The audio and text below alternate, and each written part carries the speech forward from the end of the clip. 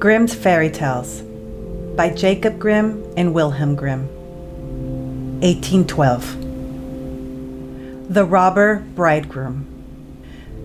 There was once a miller who had one beautiful daughter, and as she was grown up, he was anxious that she would be well married and provided for. He said to himself, "I will give her to the first suitable man who comes and asks for her hand." Not long after, a suitor appeared, and as he appeared to be very rich, and the miller could see nothing in him which to find fault, he betrothed his daughter to him. But the girl did not care for the man, as a girl ought to care for her betrothed husband. She did not feel that she could trust him, and she could not look at him nor think of him without an inward shudder.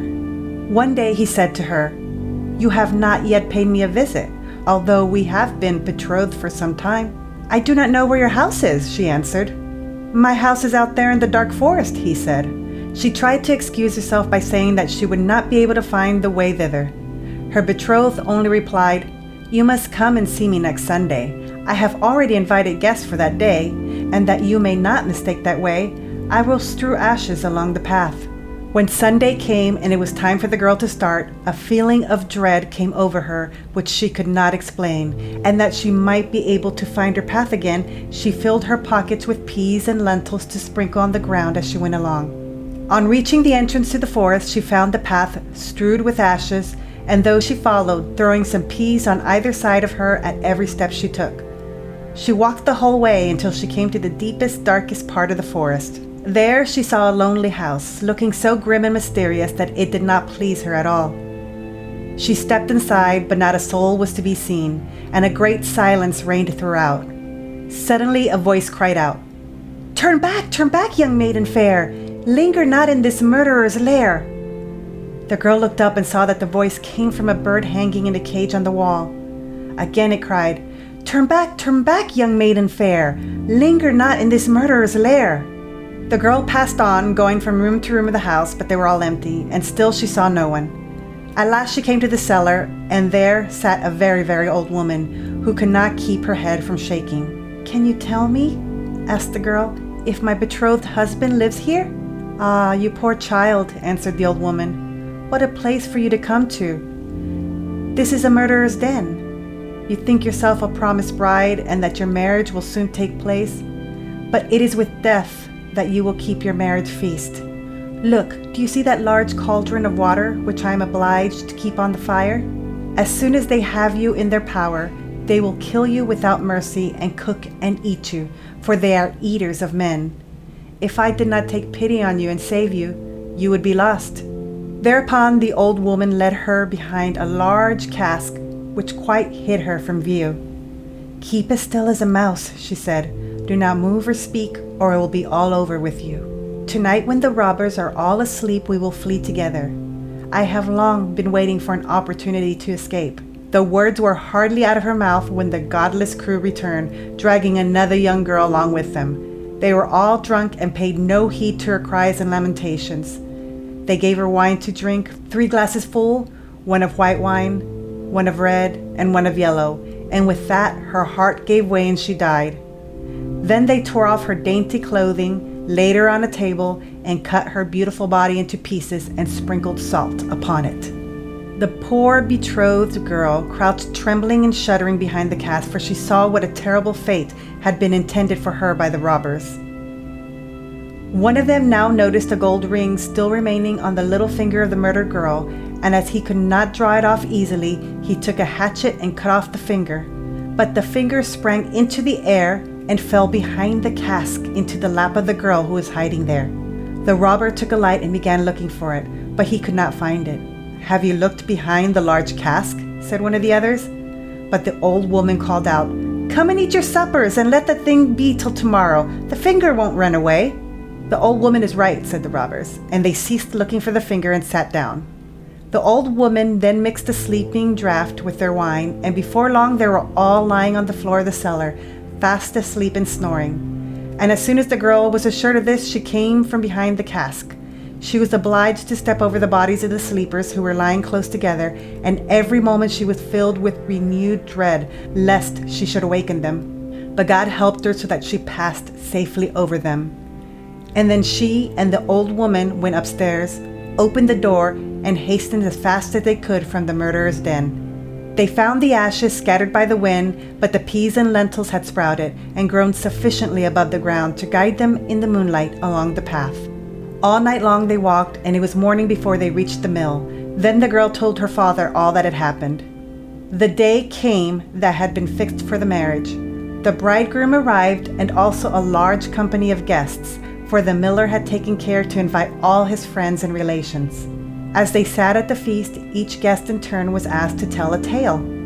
The bride sat still and did not say a word. "And you, my love," said the bridegroom, turning to her, "is there no tale you know? Tell us something." "I will tell you a dream then," said the bride.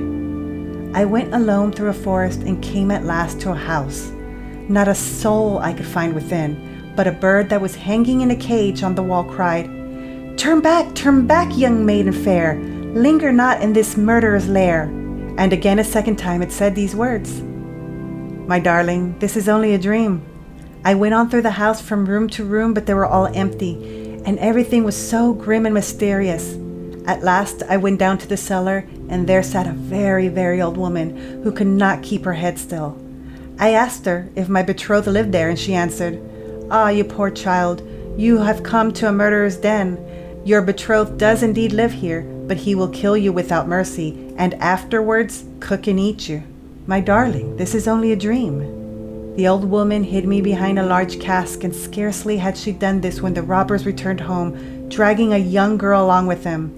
They gave her 3 kinds of wine to drink, white, red, and yellow, and with that she died. My darling, this is only a dream. Then they tore off her dainty clothing and cut her beautiful body into pieces and sprinkled salt upon it. My darling, this is only a dream. And one of the robbers saw that there was a gold ring still on her finger, and as it was difficult to draw off, he took a hatchet and cut off her finger. But the finger sprang into the air and fell behind the great cask into my lap. And here is the finger with the ring.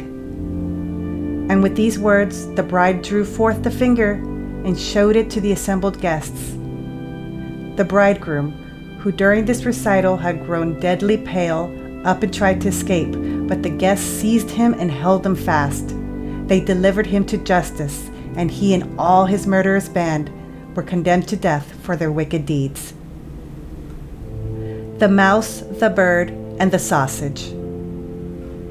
Once upon a time, a mouse, a bird, and a sausage entered into partnership and set up house together. For a long time all went well. They lived in great comfort and prospered so far as to be able to add considerably to their stores. The bird's duty was to fly daily into the wood and bring in fuel. The mouse fetched the water, and the sausage saw to the cooking. When people are too well off, they always begin to long for something new, and so it came to pass that the bird, while out one day, met a fellow bird to whom he boastedly expatiated on the excellence of his household arrangements. But the other bird sneered at him for being a poor simpleton who did all the hard work, while the other 2 stayed home and had a good time of it. For when the mouse had made the fire and fetched in the water, she could retire for her little room and rest until it was time to set the table. The sausage had only to watch the pot to see that the food was properly cooked, and when it was near dinner time, he just threw himself into the broth or rolled in and out among the vegetables 3 or 4 times, and there they were, buttered and salted and ready to be served. Then, when the bird came home and had laid aside his burden, they sat down to table, and when they had finished their meal, they could sleep their fill till the following morning. And that was really a very delightful life. Influenced by those remarks, the bird next morning refused to bring in the wood, telling the others that he had been their servant long enough, and had been a fool into the bargain, and that it was now time to make a change, and to try some other way of arranging the work. Beg and pray as the mouse and the sausage might, it was of no use. The bird remained master of the situation, and the venture had to be made. They therefore drew lots, and it fell to the sausage to bring in the wood, to the mouse to cook, and to the bird to fetch the water. And now what happened? The sausage started in search of wood. The bird made the fire, and the mouse put on the pot, and then these 2 waited till the sausage returned with the fuel for the following day. But the sausage remained so long away that they became uneasy, and the bird flew out to meet him. He had not flown far, however, when he came across a dog who, having met the sausage, had regarded him as his legitimate booty, and so seized and swallowed him. The bird complained to the dog of this barefaced robbery, but nothing he said was of any avail, for the dog answered that he found false credentials on the sausage, and that was the reason his life had been forfeited. He picked up the wood and flew sadly home and told the mouse all he had seen and heard. They were both very unhappy, but agreed to make the best of things and to remain with one another. So now the bird set the table, and the mouse looked after the food, and, wishing to prepare it in the same way as the sausage, by rolling in and among the vegetables to salt and butter them, she jumped into the pot.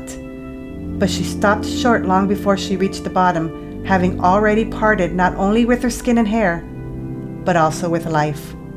Presently the bird came in and wanted to serve at the dinner, but he could nowhere see the cook. In his alarm and flurry, he threw the wood here and there about the floor, called and searched, but no cook was to be found. Then some of the wood that had been carelessly thrown down caught fire and began to blaze.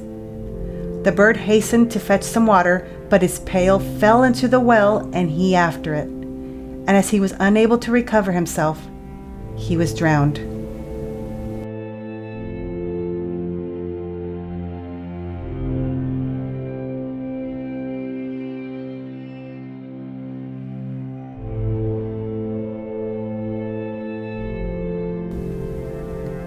Thank you for listening to Nightmare on Fifth Street, a horror movie podcast. If you like what you heard, be sure to share our podcast with your friends. We'd also love a review on Apple Podcasts. And if you swing that way, we have a Patreon as well at patreon.com/Nightmare Movie Podcast. And however you choose to support us, we thank you.